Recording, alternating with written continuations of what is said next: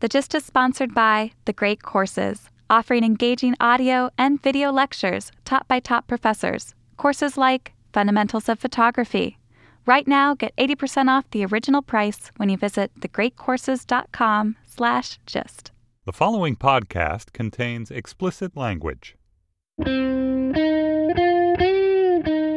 It's Friday, March 20th, 2015. From Slate, it's The Gist. I'm Mike Pesca. Today, I came across a fact that I could scarcely believe. New York's governor, Andrew Cuomo, two-term governor, son of a governor, author, wrote a book called All Things Possible. He was paid $700,000 to write the book.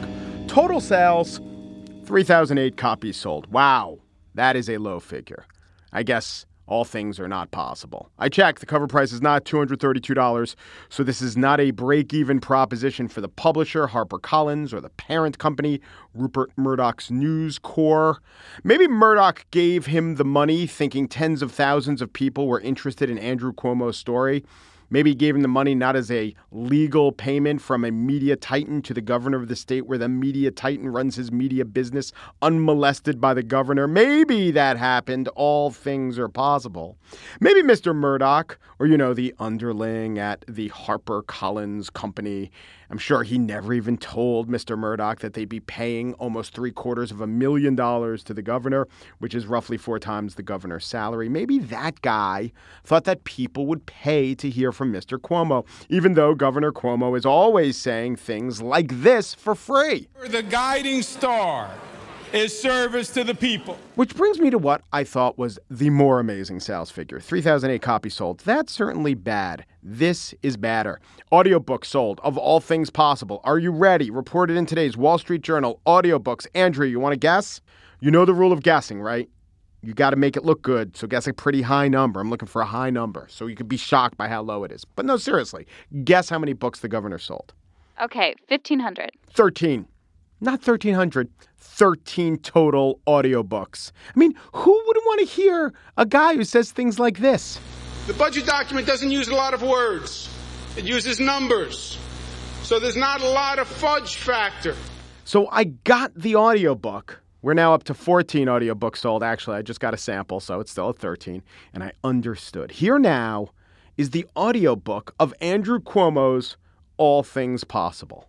It is my aim that these candidly told stories, some of which were exhilarating to retell, others discomforting, may illuminate the hard-won insights I've accumulated. That is not Andrew Cuomo. This is Andrew Cuomo. We're going to pass the Women's Equality Act because discrimination and inequality against women stops in New York State. Again, not Andrew Cuomo. During the 19 months I've been running for governor, I made hundreds of speeches at hundreds of venues. Andrew Cuomo. That's trickle down. We heard about it in the 80s. We tried it in the 80s. It didn't work in the 80s. Been there, done that. We're not going back. Look, guys, audiobook producers, you went highbrow. You went trained, stentorian voice full of modulation and diction. What we want is Queens. Andrew Cuomo was in the same high school class as Ray Romano. He belonged to that tradition of New York talkers who are brilliant, but sound like they're trying to chisel you down on a quote for bodywork for your car. Men like Pete Hamill, Alan Dershowitz, yes, Mario Cuomo. So where could you get a better reader for a book like that? Someone who not only talks for a living, but can talk for a living. You should fudge factor that into your equation, because right now the equation is 700,000 equals 13 audiobooks. On the show today, a radio show, another radio show that's actually these days not even a radio show, just like our radio show is not a radio show, but it's innovative, it's comedic, and we're going to interview a comedy duo who's just thinking in ways I don't even understand. And in the spiel, Lithuania, I'll explain why. But now, Wurster, Scharpling, best show.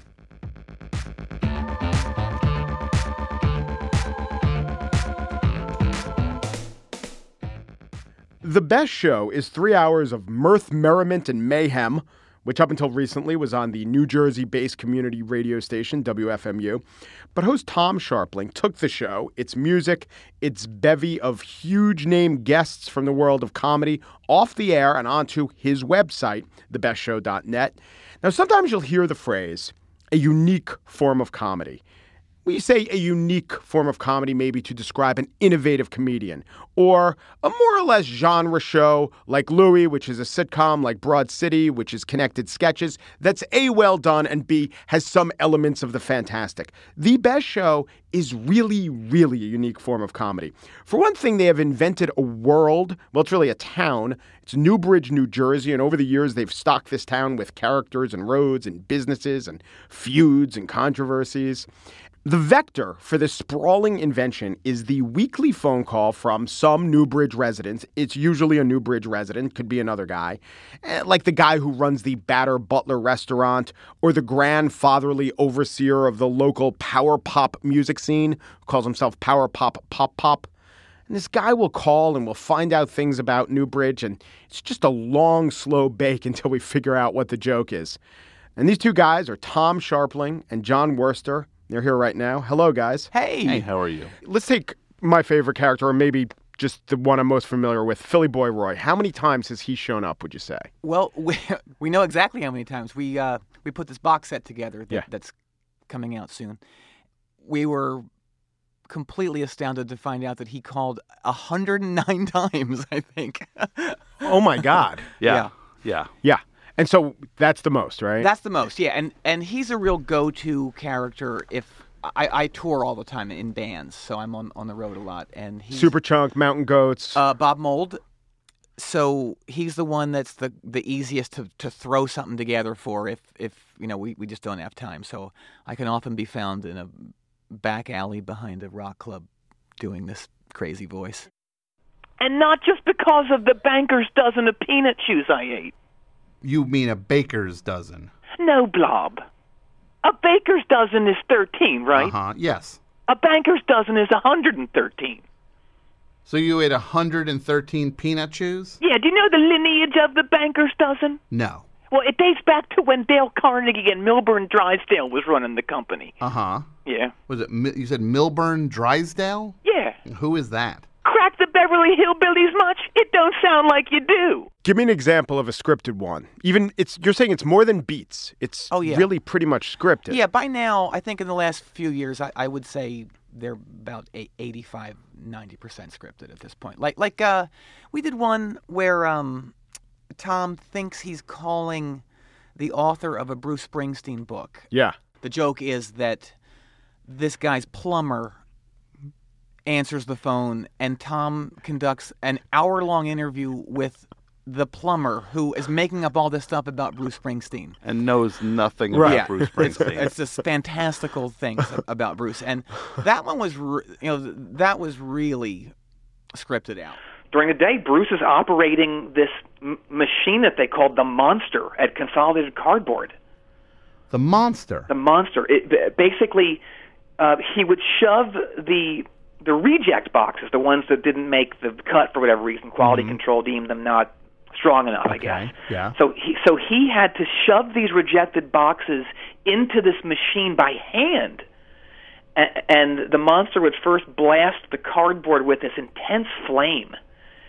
And then these blades would come up and start shredding the cardboard just like an inch away from his fingers. Wow. He could have been severely handicapped. Yeah, he's just, for some reason, he's just so funny to put things on. Yeah. Like one of the jokes. It's like making fun of the Pope, pretty much. Yeah, and one of the things is like, Bruce he's so concerned with like dying poor that when he's off the road, he gets a job at Pep Boys.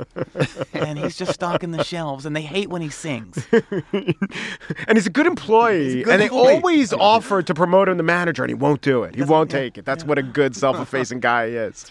He's also this guy who, living in New Jersey, you just hear stories from all sorts of people who are just like, oh, he goes to this place. He's around. I see him at the gym. I saw him at this show. He was just hanging out in the background. I ran into him at a record store. There's just decades of stories because this guy just lives in the town and kind of doesn't go around with a 8-person security team or entourage. He acts like he is a normal guy just living his life, and everybody falls in line with that. So he's kind of this strange combination of the biggest guy, but with like an actual. He's a local guy. Yeah. Which makes it just is this collision that is really funny and fascinating. I got a 69 Chevy with a 396. Fuely heads and a hearse on the floor. Double chrome rings on the outer edge on each of its 6 tail lights. It's also got a wide trim running from the front bumper to the rear of the car. The Chevy bow tie logo on top of the grill that I got at the Pep Boys downtown. When comedians say they like you, do they ever say, has anyone ever articulated why? It's funny, but why would a professional comedian who knows where the jokes are going to come from usually next time, why so often do they find it so funny? I think it's something not a lot of people are really doing. I think maybe that's what people kind of key in on. Like it's not stand up, and I think it's just different enough in its presentation that it catches people's ears. It's strangely retro in a way that it's like old-timey two-man comedy on the radio. And like Conan O'Brien said, we met him at a thing, and his wife said he just breaks the thing apart and starts analyzing, shows how this works and that works, and just like really dissecting the math of it. And it's like that was insanely flattering that he could see. It was flattering that there was math to it, apparently. I didn't even know that.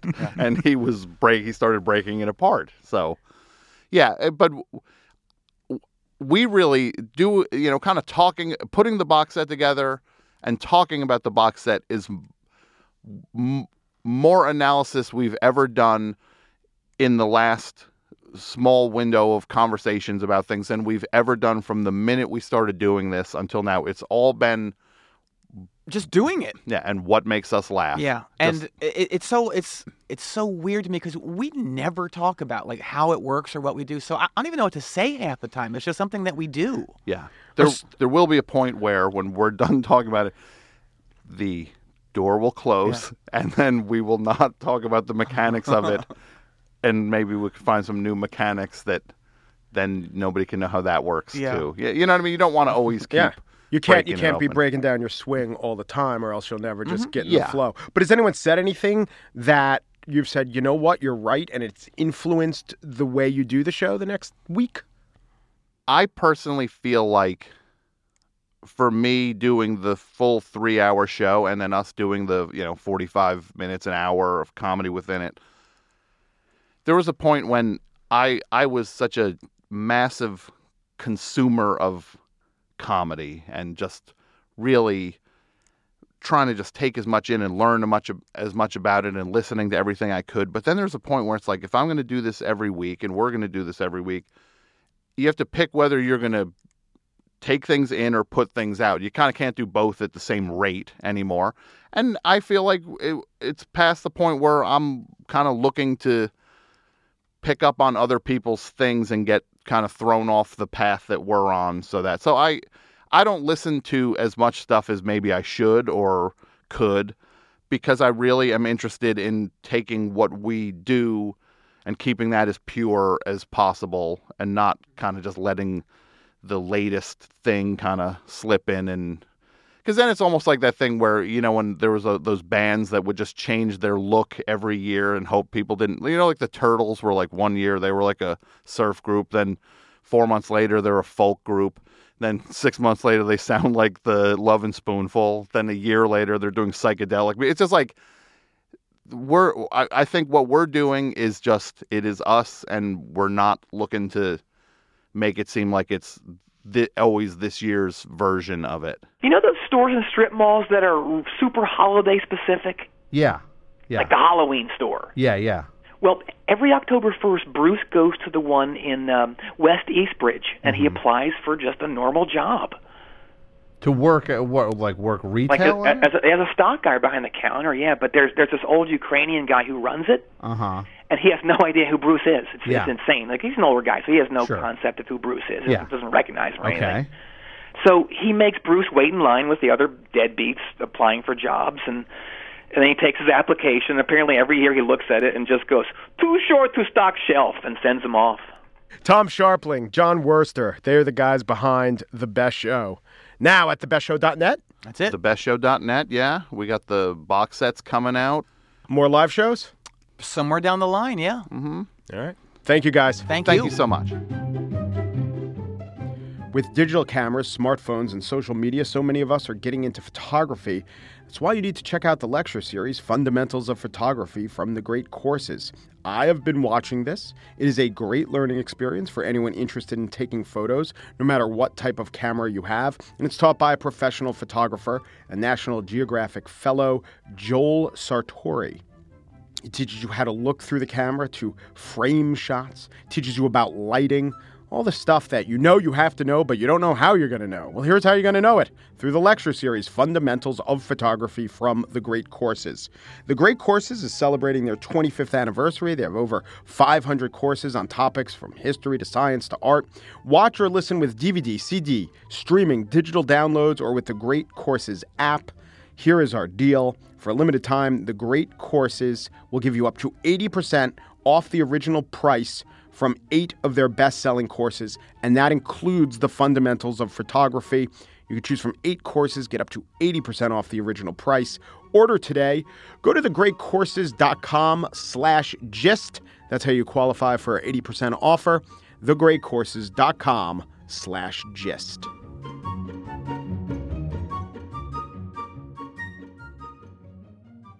And now the spiel, my list. The other day, Wall Street Journal columnist Bret Stephens wrote this: the administration is now waging an unprecedented campaign of personal vilification against Benjamin Netanyahu of a sort they'd never dream of waging against, say, Turkey's Recep Tayyip Erdogan. Now, all this was prior to the Bibi backtrack. Yes, the Palestinians can have a state. No, they can't have a state. Oh, I got elected. Sure, they can have a state again. But let's talk about the idea that the administration wouldn't dream of criticizing Erdogan. Well, I would. He is trending towards the strongman. Of course, I'm not the administration. I don't have to be diplomatic. But maybe there's another value to going on the record and decrying dictators.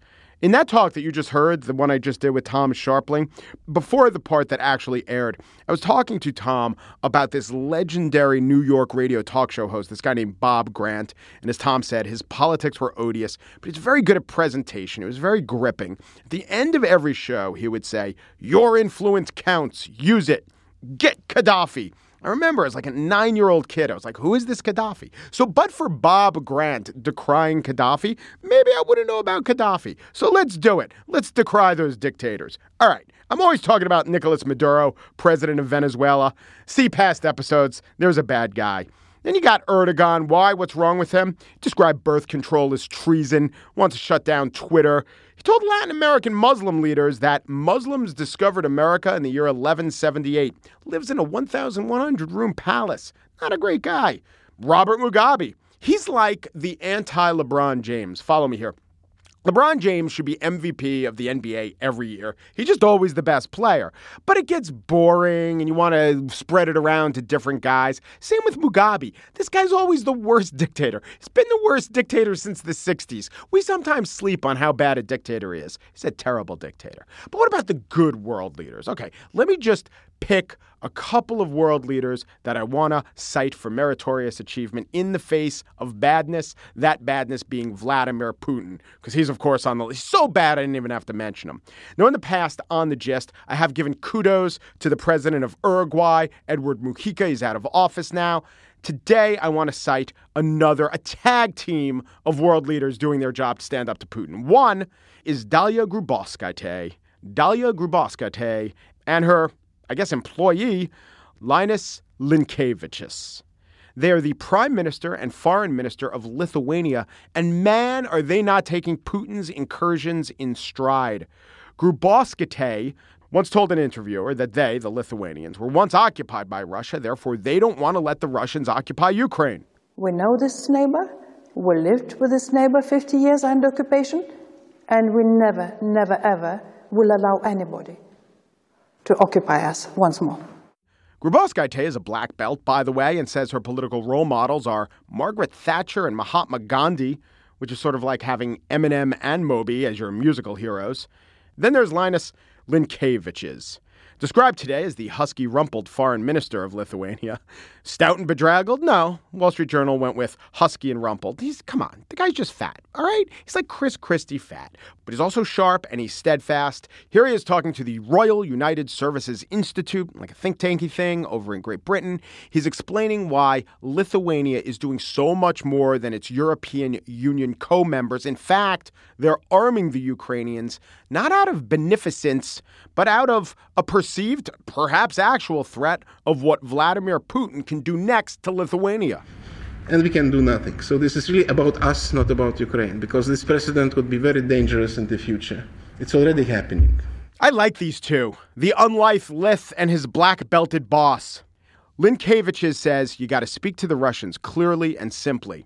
If message is clear, they're taking this as a seriously and then making some, so to say, reasoning. But if it's not clear, if one can say polite, diplomatic, it's not necessarily will be reciprocity, but it will be taken as a weakness. So don't dismiss this Lith with pith. I stand with the Lith forthwith, not the Swiss are the Swiss. They're listless and lithless. That's right, I'm pissed. And I herewith ask you to note that for the record from here to Vilnius.